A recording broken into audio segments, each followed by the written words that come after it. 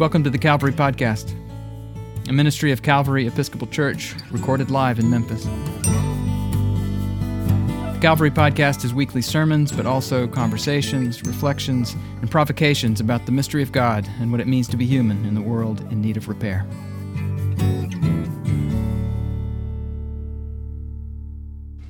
Before you know what kindness really is, you must lose things.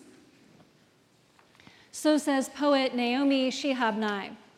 Before you know what kindness really is, you must lose things. Before you know kindness as the deepest thing inside, you must know sorrow as the other deepest thing. Micah tells us that we must do justice and love kindness. And there are some prerequisites, it seems. Before we can love kindness, we must know kindness. And before we can know what kindness really is, we must lose things. We must be acquainted with sorrow. Loving kindness is perhaps also the prerequisite to doing justice. And this is a time for doing justice. Like it was a time for doing justice last year, and 10 years ago, and 100 years ago, and 1,000 years ago, and if Micah and his peers are to be trusted, so it was also the time for doing justice 2,500 years ago, which is to say, it's always time. But before anyone and any time can do justice, we must love kindness. And the poet said, before you know what kindness really is, you must lose things. Before you know kindness as the deepest thing inside, you must know sorrow as the other deepest thing. This is the road we have been traveling on in Memphis of late. We have lost much. Among all that we have lost, we lost a young man named Tyree Nichols, an artist who was just trying to get home earlier this month. For some of us in this loss, we also lost the scales over our eyes, showing us a world of violence and brokenness that we had not previously known. It's also true that for many of us, this was not the moment when brutality and hurt first revealed themselves. Some of us already knew all about it, and we were already grieving and sorrowful for the toll of sin and cruelty that threads our homes and our neighborhoods, our city and our world. Before we look for kindness, we must look closely at the sorrow and the pain. Maybe for you, this meant watching minutes of a grainy video. Maybe for you, this means looking at your own scars. Or this means rubbing that old place where you feel the ache of death and dis-ease. This means reading the news for the embedded narrative of cold power and injustice. Before loving kindness, this means sitting in profoundly uncomfortable conversations and in profoundly uncomfortable silence.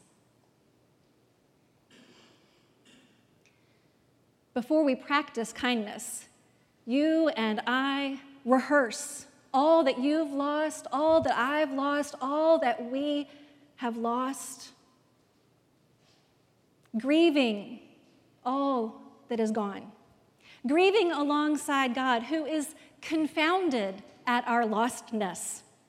In how many ways and how often do we forget that God brought us up out of the land of Egypt and redeemed us from the house of slavery? Before we know kindness, we must look around at the desolate, landscape and acknowledge how lost we are, even in the promised land. And then kindness. It might seem like kindness is not enough for this moment, but be clear that Micah isn't talking about a namby-pamby kind of politeness. This is not about being considerate and holding the door for someone behind you. This is hesed.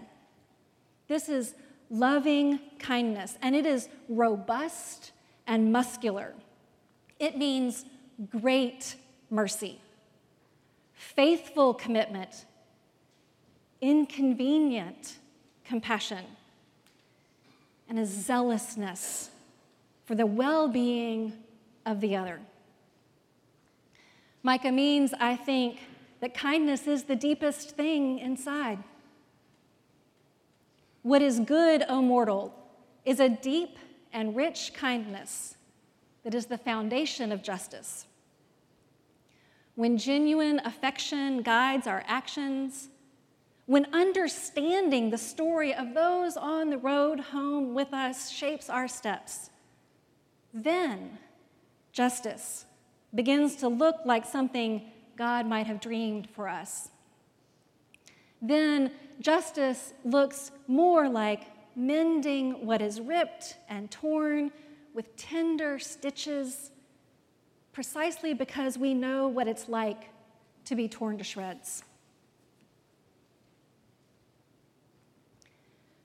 There's another window on this kindness that preacher Edwin Johnson opened for me a week or so ago while I was sitting at a conference trying to mind my own business.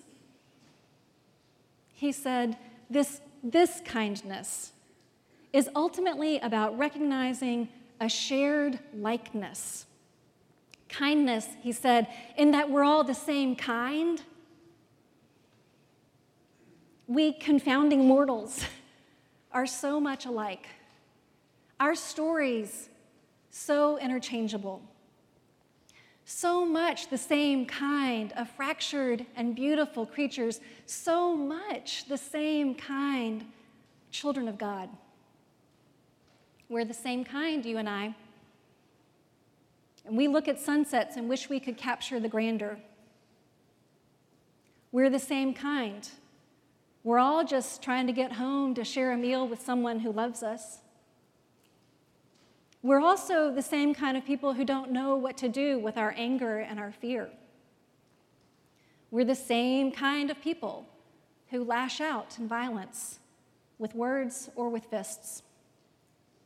We're the same kind of people who abuse our power, whether we have a little or a lot.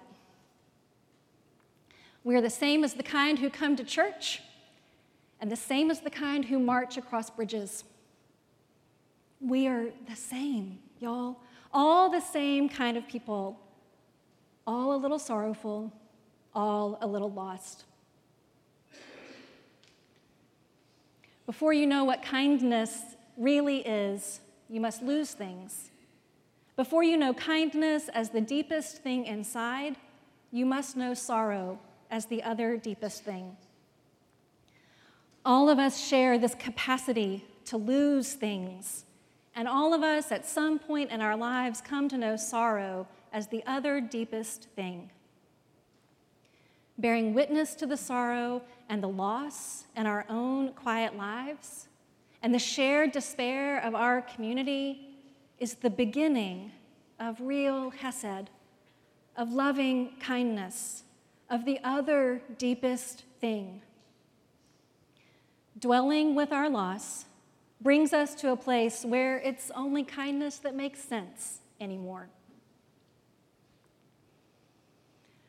So if you've spent any time this week grieving, or this month, or a good bit of last year, or some stretch of your life, and feeling overwhelmed with the size of sorrows born in our city, you're doing the hard heart work from which kindness grows. If you've imagined a mother's anguish, if you've had misgivings about the exercise of power.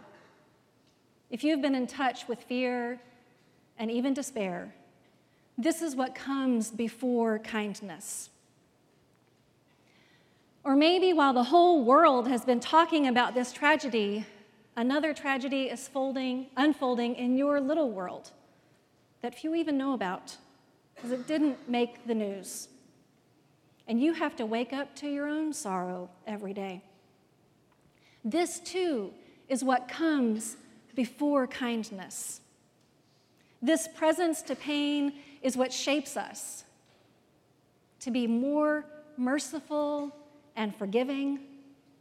This is what precedes a deep curiosity about how things could be different. And this is indeed the time for mercy and forgiveness and for a vast imagination for what could be different, as it has always been the time. In this loss, in this and every time of sorrow, public and private, known and unknown, we are called by God to be changed for good. Mortals, from our pain, we are called toward a fervent and unflinching care for those around us who are just like us, suffering and aching for tenderness.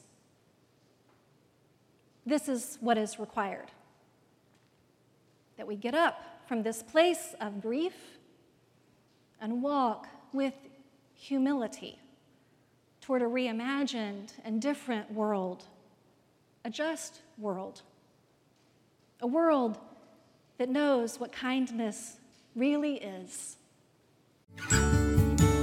If you're curious about Calvary Episcopal Church, we are an eclectic bunch of Christian people who don't all think the same thoughts or dress the same way or vote for the same candidates or even believe all the same things about the mystery of God and what it means to be human. But we do believe that we need each other because of our differences, not in spite of them, and that God calls us into unity, not uniformity.